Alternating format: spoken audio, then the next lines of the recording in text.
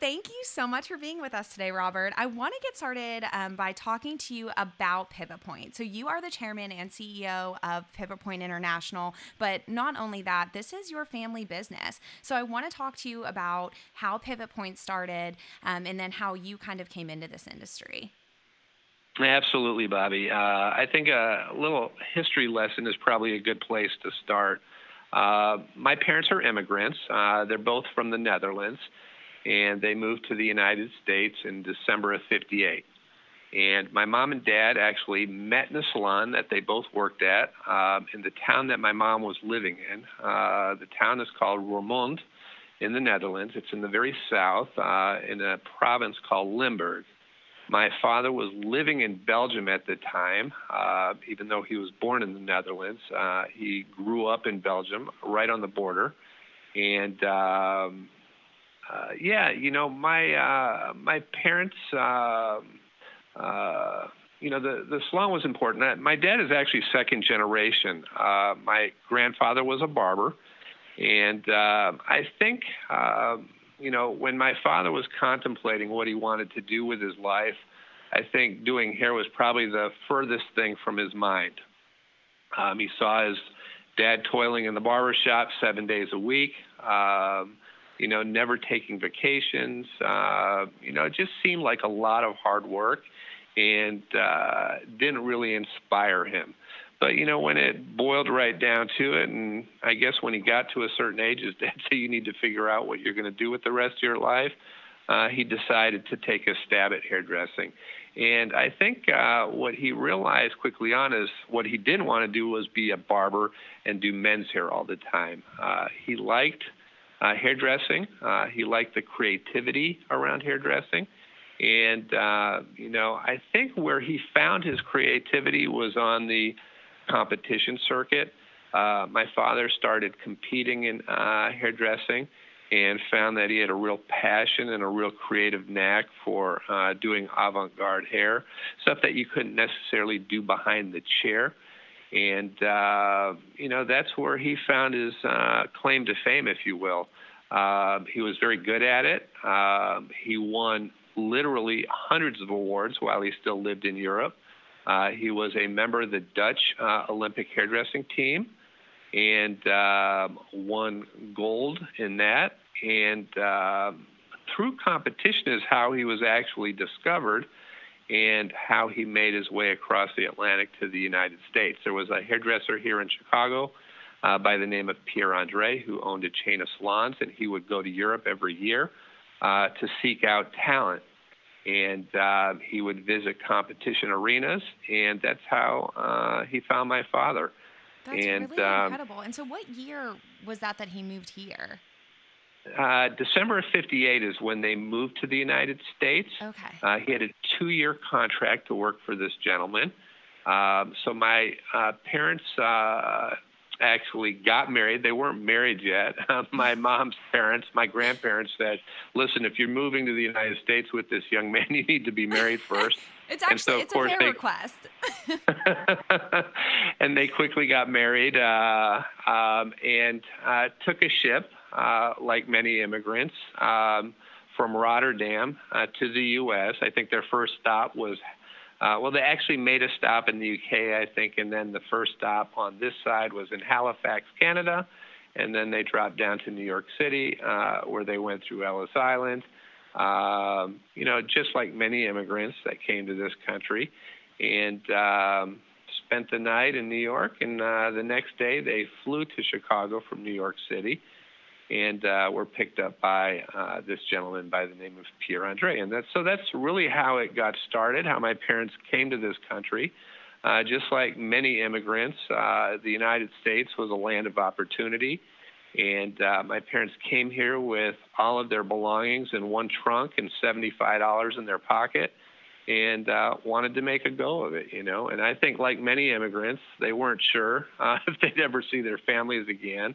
Coming from small communities, my parents were pretty rural.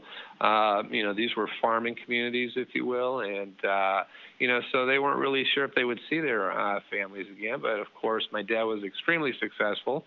Built a large clientele over that 2-year period of time that he worked for Pierre. And it's interesting because when my parents moved to Chicago, they have not moved more than 2 miles from either their home or their business since the time they landed here. Wow. And so, yeah, it's a pretty neat story. I think the first thing my dad did was buy my mom a television with his first paycheck, so that she'd have something to do, and so she'd learn some English. And it's funny because my mom actually learned to speak English by watching a show called I Love Lucy. Oh my And gosh. if you've ever watched that television show and you see Lucille Ball's mannerisms, my mother is the spitting image of Lucille Ball. And the way she speaks, she's hilarious. And yeah, that's how she learned how to speak English. In fact, until I was 5 and went to kindergarten, my first language was Dutch. So I didn't speak a lot of English until I went to kindergarten because that was not my parents' first language. I think my dad knew enough English to get by in the salon, and obviously speaking to his clients every single day, he picked up the language pretty quickly. But that's kind of the start of how my parents came to this country. And then, of course, after he completed his 2-year contract, he decided to go off on his own. He opened up his own salon in the North Shore of Chicago in Glencoe. And what was that he did called? that for what a was while. his first salon? I believe it was called Franz and Leo. Okay. He had a partner by the name of Franz Wagner. And a lot of this history, and your listeners might find this interesting, if you go to Pivot Point's website, pivot-point.com, there's a really interesting documentary on my father's life. I watched it.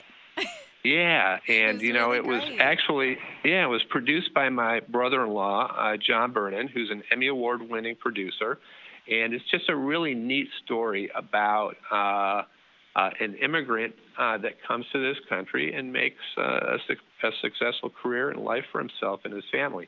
Yeah, and I wanted to talk to you about this because, when you were mentioning it and bringing up where your parents met and where your mom met, or where your parents had met in the Netherlands, I was gonna ask you. So, what was she was doing hair at the time when he started competing?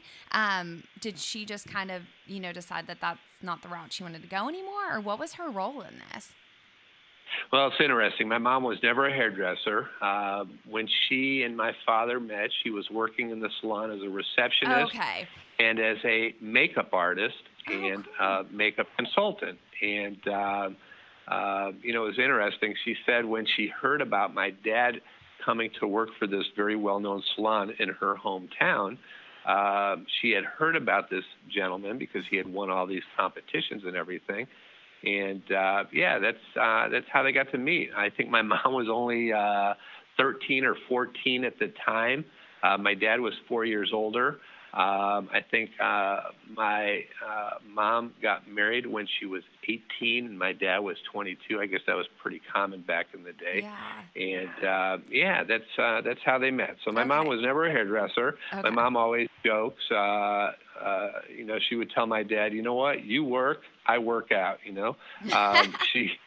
She has a big thing for the gym. She spends a lot of time in the gym. Even today, she'll be 80 next year. She spends 3 hours in the gym every day lifting weights and running, and she stays in pretty good shape. If you looked at her, you'd never realize that she was nearly 80 years old. So that is incredible. I love that. And so she kind of was, a little bit, I'm sure, behind the scenes and all of this stuff with your dad being so well known. And then obviously we'll get into kind of what happens next with the company. But I mean, she was raising you guys, right?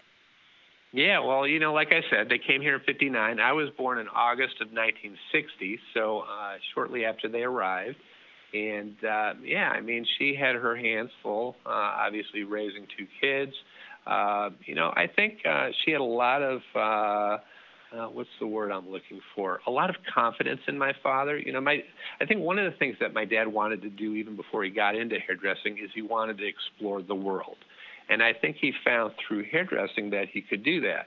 And obviously, Pivot Point's in 88 countries today. So Wow. he did a pretty good job of exploring the world and finding distributors and so on. And she just had a lot of confidence in him. And moving to the United States was sort of a natural thing. He said, well, if he wants to do that, then I'll tag along, and I'm sure everything will be great. That's incredible. And obviously, it turned out that way. Yeah. So then so he had a salon that he then opened on his own. So when did Pivot Point happen? Well, he started competing again when he moved to America. And it was on the competition circuit. He did really well. He's the only person, I believe, from what I understand, that was ever on two Olympic teams from two different countries. He was on the Dutch Olympic team, and then when he moved to the United States, he eventually was a member of the U.S. Olympic team, and eventually even became the trainer of the U.S. Olympic team. And it was through competition that people would ask him, wow, you're so talented. How can I learn to do the type of work that you're doing? And so he started teaching classes on the weekends when he wasn't doing clients in the salon. And then people would say, well, wow, do you think you could do a book, And, through that process, I think, is how Pivot Point got started. In fact, in November of 62, he founded Pivot Point. He started his very first class of students. I think it was 5 students that were in his very first class. And, that was the start of Pivot Point Beauty School. And then, of course, over the course of time, we became very well-regarded publishing company in our industry. We were producing education, not only for schools in the U.S., but for schools around the world. And that's kind of how it got started with that class of 5 students. Today, Pivot Point trains nearly 200,000 students a year in 88 different countries around the world. So we touch a lot of people, and so That's from really very awesome. humble And beginnings. I really love that it started with somebody being like, well, can you teach me how to do this? Can you write the book? I would love to see like what the beginnings were like for him. I mean, it's crazy, and the talent that I don't know, there's just certain people that have this thing, and I think that through watching that documentary, it like really opened my eyes to like, obviously, like your dad had something very different, like something very special that he was able to create and kind of draw attention to this positive side of the industry that, I mean, most people weren't aware of. And so I think it's really cool that he was just kind of open to what was going to happen next. It seems like he wasn't like, here's my life plan and I'm going to do this. It all kind of just happened in the way of like, he was going to be good at, obviously good as an Olympian at doing hair, and then going on to then, have this education. So it's really, I don't know, I think that it's an important message to kind of stay open, because you never know which way life is going to take you and what opportunities are going to open. But I think it's really great that he just kind of took the opportunities that came his way. So I think that's really awesome. Okay, Absolutely. so then you come into the business when? I want to talk about where you were at in your life when you decided to come into this career also. I mean, is this something that you always knew that you loved? Is this a passion for you, or how did that happen? Not at all. I'm sure, just like my father, it wasn't my first choice. I grew up around it, obviously. When people ask me how long I've been in the business, I basically give them my birth year, because when you grow up in a family business, you're around it all the time, right? Yeah. I remember my dad taking me to trade shows when I was just barely could walk. Those are the earliest memories I have of the beauty industry. And also, because my parents were European, my father would bring European hairdressers over to teach classes for him, and he would put them on tours around the United States. So we had people staying in our house. It wasn't even a house. We rented the second floor of a house, so it was a small little apartment, if you will. And we had these internationally famous hairdressers that would just crash on the couch and spend a weekend with us. And, so I grew up around it. And, I don't think it was until college probably that I decided that maybe I'd make a career out of it. One of the prerequisites was going to beauty school. I'm not sure why at the time, but my parents said, listen, we want you to go to beauty school. You'll always have a license that you can fall back on and make a living if something else doesn't work out. So I went to beauty school in high school, just like my sister did. We did a high school program, so it took a little over 2 years to get through the program. We went on Saturdays during high school, and then, of course, during the summer months when we were off for summer vacation. And, that's where I guess I got my feet wet in the beauty industry. And that's probably at the time when I said, no, I absolutely do not want to be a hairdresser. But, I enjoyed the outdoors, and I always thought I'd be like a park ranger or in wildlife management or fisheries or something along those lines. And I remember my dad coming down to my university. I went to the University of Florida, and I think I was in my second year of school, and he was asking me, have you kind of decided what you want to do? It's time to get serious here, son. And, I decided, my dad convinced me that there wasn't a lot of money to be made in any of the occupations that I was pursuing, that maybe I might want to consider coming to work for the family business. And at that point, I got serious with my college studies, decided to go for a business degree and see if I couldn't get involved in the family business that way. And so did you always know that like the business part of it was what was going to be attractive to you, or that was what you were going to do? I mean, you had cosmetology behind. I mean, were you still doing hair in college at this point? Like, what did you ever like touch hair again after that? Well, it's interesting you asked the question. I remember when I graduated from beauty school, one of my teachers told me, Robert, I know you don't love hairdressing, but do me a favor. When you go off to college, this is a good way to make some extra money. Don't wait tables in a restaurant. Don't work at a gas station pumping gas back in the day when you still did that. And, of course, the two things she told me not to do are the two things that I ended up doing. I worked at a gas station and met one of my best friends, while I was going to college in Florida. And I bussed tables and eventually waited tables at a restaurant.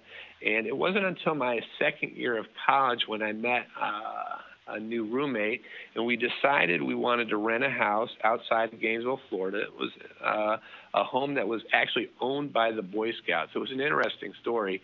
It was a house on a lake on 60 acres, and we were paying $300 a month. So it was $150 each. It was dirt cheap.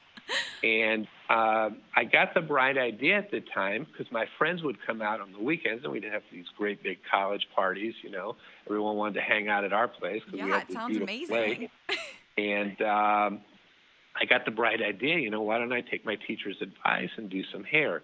So I set up shop out in the lake, of all places. I took a bar stool from the house. I stuck it out in the lake off the beach that we had, and my clients would sit on this bar stool in the water with their neck just above the water, and I would cut hair all weekend long. And I was doing 20, 30 customers every single weekend. What? And my parents were paying for my college, obviously, so this was just bar money, if you will. Wow. And I was getting $20 for a haircut. This is back in 1980, 1981, so that was pretty good money at the time. And, I did that for probably a good year until I realized that standing in the water 6-8 hours a day wasn't doing a lot for my skin. And, that was the extent of my hairdressing career. But you know what? Oh, my gosh. I love that. I tell this story to a lot of beauty school graduates because it's important, I think, that you find a niche, something that you're good at. Obviously, I wasn't a great hairdresser, but the concept went over really big with my friends. They had a table that was in the water they could stick their beer bottle on. They got their hair cut. I didn't have to sweep the hair because it all floated away. Don't tell environmental people this. That is the brilliant part of this. And I'm like, I was just thinking as you're talking, I'm like, oh, this I didn't even need a shampoo bowl. I just dip their head in the water, right? I mean, didn't even need a water bottle. It's So, really yeah, it was. smart. It really is. I just imagine the people that were like, wait, where do you want me to go? Like, where do you want me to Yeah, yeah. sit? And it became so popular. I mean, every single weekend I was, doing 20, 30 customers on a Oh weekend. my So gosh, I really I love stayed very that. busy. So you still So had yeah, your that was hands the in extent of hair. my hairdressing career. But I knew doing hair wasn't something that I would be good at. Unlike my father, who had a real creative talent, I didn't have that side of the brain.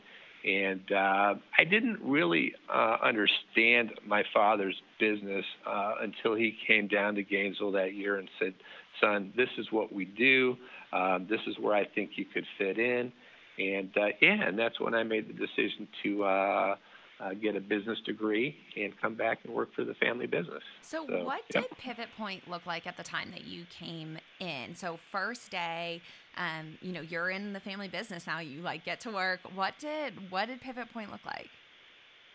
Well, we had a beauty school. So just like you work for Adam at Tennessee School of Beauty, we had a beauty school as well. I think we had probably 150 students at the time. My dad did a lot of advanced classes, so they had a circuit where they were doing classes all over the country with a whole slew of educators. So that was part of the business. I knew my dad had these products that he had developed, mannequins that people would practice on. Roller sets were big in the day. My dad had invented the cone-shaped roller. So we had all these tools, combs, brushes, and things that were branded Pivot Point. So I knew we did all of that kind of stuff. And, just like anyone getting involved in their family's business, my dad wanted me to learn a little bit about everything. So he put me in the school right away. And I worked in admissions. I worked in financial aid. I worked in student services. I worked as a receptionist. I worked in the dispensary, all the things that I think anyone that grows up in this business gets to experience. And I remember my dad hiring someone to run the school. I can't think of his name off the top of my head. He lasted all of 3 weeks, and my dad said, "Son, it's your time. I want you to run the school." And I'd only been out of beauty school, I think, for less than a year, or out of college for less than a year. And so I wasn't sure I was ready for it, but I thought, okay, I'll take the challenge. And my dad had a partner at the time by the name of Grace Duran, and her husband, Buddy Francis, were working for my father. And she really took me under her wings and really mentored me through the process. And I think that's really how I got my start in the business. My dad was still traveling a lot, so I wasn't getting a lot of mentoring from him. So I had to rely on her. And so I learned the beauty school business from the ground up. I spent several years doing that. I grew our business from about 150 students in 3 years to almost 800 students in one location. Wow. We were a typical inner city school. We were on the north side of Chicago near public transportation, so we brought a lot of students in from all over the city. And I realized quickly when we grew the school so large and with so many ethnicities in the school and everything, I needed a full-time counseling team. I think we had 8 full-time counselors at the time, because you're dealing with young individuals, with diverse backgrounds. The concept of loan repayment, for example, was very foreign because a lot of these kids came from generations of welfare, and they didn't have any concept of repayment. And so we grew that school to 800 students, and then we opened up a second location. Our schools were really used for research and development. We had a school program by that time called our member school program, so we were actually providing curriculum and curriculum support to schools around the country. And so we used our schools primarily for research and development. As we were producing programs, we would test them out in our school first, and if they were successful there, then we would turn them loose to our clients around the country, and then eventually into other countries as well. So, yeah, that's kind of how I got my start in the business. And, I have 2 boys, actually, that are in the business today. I have 3 kids. One is not in the business. My daughter actually works for a digital publishing company in New York City.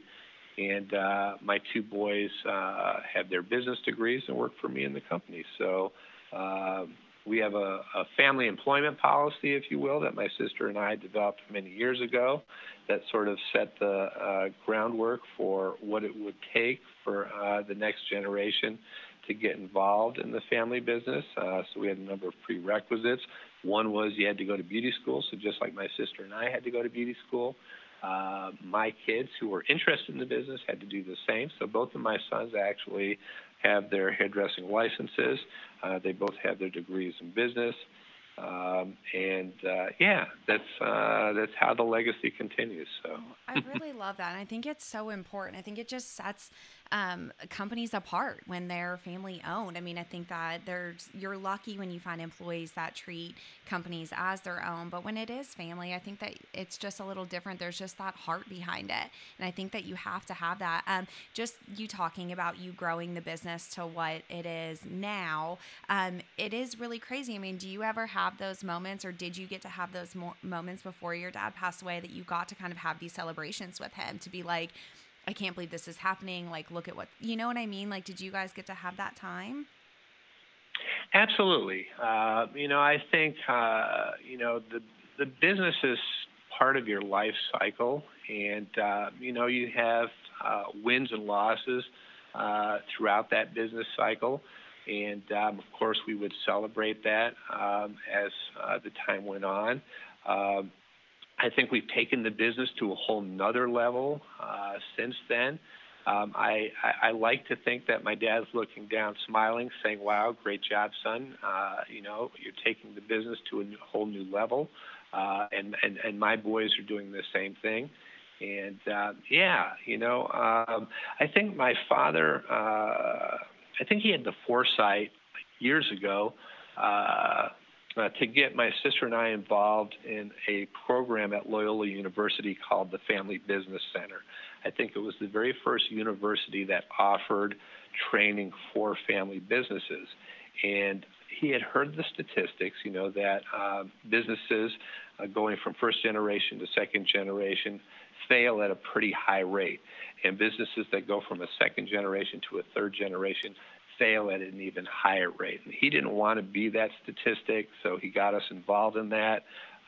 Both my sister and I went through a program called the Next Generation Leadership Institute, which is sort of like an MBA for family businesses.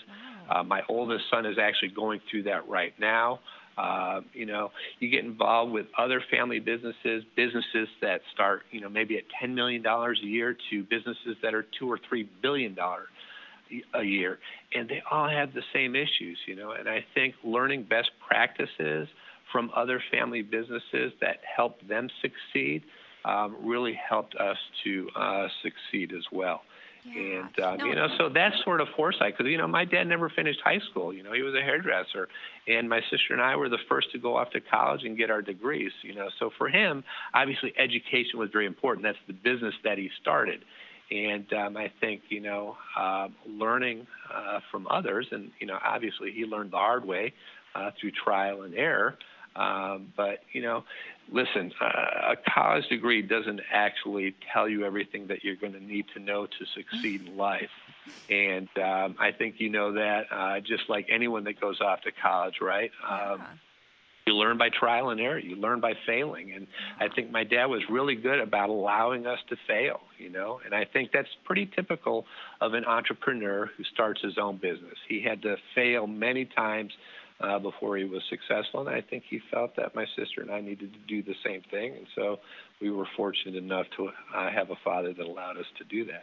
Yeah. Are there any business practices, any things that the way that he kind of ran things operated that you still keep to this day? I mean, is there something you're like, Dad always said, and you've got to keep going with it? Is there a legacy there that he's left? Well, I think my dad's biggest legacy, and you hear this from people that knew my father, obviously he was my father first and my boss second. And, I think, growing up in a family business, you have to try and figure out how to separate those two things. But I think the one legacy that my father left behind was his humility. Most people talk to me about his humbleness, that he was such a kind and caring individual. And I think when you're involved in education, that needs to be part of who you are, is to be a giving individual. I think my father enjoyed giving his education away in poor third world countries than he did selling his education to schools and businesses that could afford it. Because, again, I think when you grow up with very little, my parents grew up during World War II, so they had nothing. And obviously, I already shared this with you. They came to this country with $75 in their pocket, so it wasn't a whole lot. So I think when my father became successful, he was a very benevolent individual and just gave a lot to the industry, gave a lot to charity. And, I think that's the legacy that I'd certainly like to leave behind as well, is to pass those same learnings on to my kids that he passed on to me. And, I think the rest kind of follows in place. If you're a nice person, people like doing business with you. So I agree. And even just hearing you say like how humble he was, I know that it's like hard when it's, it's yourself or whatever. But I mean, even meeting you in Vegas, like I was like, oh, he's just so nice. Like he's so normal. Like it wasn't like a weird interaction, but I think that you have that presence about you as well, where you're very welcoming and just very calm and all of that. So I definitely think that you have some of that in you as well. Well, thank you so much. I guess the apple doesn't fall far from the tree. Yes. So. Now, with your children coming into the company, how much do you let them run? I mean, you had mentioned, that your dad knew that you needed to make some mistakes, and how much do you, kind of get ready for with that? Are you ready for failure with them as far as like making mistakes, not failure, obviously, but with making mistakes, or are you kind of above them, like, no, don't do this, don't do this? What's your role there? Well, it's interesting. One of the things I decided early on is I did not want to have the same relationship that I had with my father that I wanted to have with my sons. I actually reported to my father throughout my career. As I mentioned earlier, I took on a leadership role shortly after college, and so I reported into my father pretty much from day one until the day my father passed away. In fact, I tell this story all the time. I was still receiving emails from my dad about the business the night he passed away in the hospital. So Wow. That's how connected he was to his business. And I didn't want to have that same sort of relationship with my boys. So I told them early on, I said, you can come and work in the family business, but you won't report to me. You'll report to someone else in the business. Now, obviously, the business is much bigger today than it was when I got involved in the family business back in the early 80s. And so, there are a lot more people that my kids can report into. And so, but, I think my senior leadership team knows that any employee, it's not just my own kids, have the opportunity to make mistakes. You learn from it and you grow from it. And obviously, you want to try to keep those to a minimum, and you want more successes than failures. But I encourage my kids to take risks, just like my father took risks, and he encouraged me to take risks. I think that's how you learn, and that's how you grow your business. If you're not willing to take risks, then you'll always remain small. And that's okay, too. I have always told my kids, listen, if you want to run beauty schools and that makes you happy, you can make a very good living doing that. But if you want something more out of life and you want to grow your business and give to more people, then I think you have to be willing to take those risks. And, they've had their share of successes and failures. I think they've had a lot more successes, obviously, and I'm extremely proud of them. I think every parent's dream that owns a family business is to have their kids carry on that family legacy. My kids grew up around my dad. They went to trade shows with him just like I did when I was little. I think they were very proud of the business that my father started, and I think they're ready to carry on the torch as well. So I'm very proud of them. That's awesome. I mean, it's not always an easy thing to navigate. And I think that you seem to do it in a way that's so positive for them, too, which in turn is obviously, positive for the business. So what do you see next for the company? I mean, is it more of a role with your kids and you kind of stepping back? Like what's next for the family? Well, it's interesting, that you asked the question. I've made it pretty clear to the boys that they've got a good 10 years left in me before I'd like to start taking it a little easier and spend some more time with my wife. My wife and I will be married 37 years in December. Oh my gosh, and congratulations. Yeah, That's I'm fortunate. I found the right one the first time. Yeah. And she keeps me grounded. And I tell everyone, my kids turned out the way they did because of her. Just like my dad, I was traveling a lot, so I wasn't always around for all of the athletics that they were involved in and so on and so forth. So she gets all the credit for raising three great kids. But, I said, listen, I said to my senior leadership team, I'll be 69 in 10 years. So let's say 70 is when I want to start spending more time. I don't want to work until the day I pass away like my dad did. I think there's a lot more to life than just running your business. So I want to spend time with my wife. I told my senior leadership team, let's make sure that my boys have good mentorship in the next 5 years and that they have leadership roles in the business in the remaining 5 years that I'm still around, so that, if they have questions about the business that are unique to the family side of the business, that they have an opportunity to discuss those with me while I'm still here. And, that's the ideal plan. You never know what happens in life, obviously. But I think making plans are extremely important, setting up systems in your business that allow you to be successful and to succeed are the best way.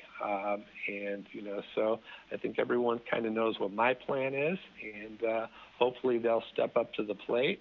And, I've always told them, listen, you don't have to run the business to be business owners. If you don't want to be the CEO like your dad, and I kind of fell into this position, obviously, after my dad passed away, you don't have to. You can hire someone to do that, There's plenty of things that you can do, and I think the key to success is just being happy with whatever it is that you do. I never forced my kids into the family business. It was their decision. I've always told my kids, choose something that's going to make you happy in life. Be passionate about what you do, whatever that is, regardless of how much money you make or how little money you make. I think it's most important to be happy. And, so that's kind of the plan. Oh, I love it. I got 10 years left in me. Well, I'm excited to see if you go back to cutting hair in a lake. That's kind of what I want. That's the answer I was looking for, is that we're going to get this lake salon. Everyone can come visit. Well, you're more than welcome to come visit me if I decide to do that. So. I love it. Well, I just have one more question for you. What advice do you have for somebody that is in beauty school currently?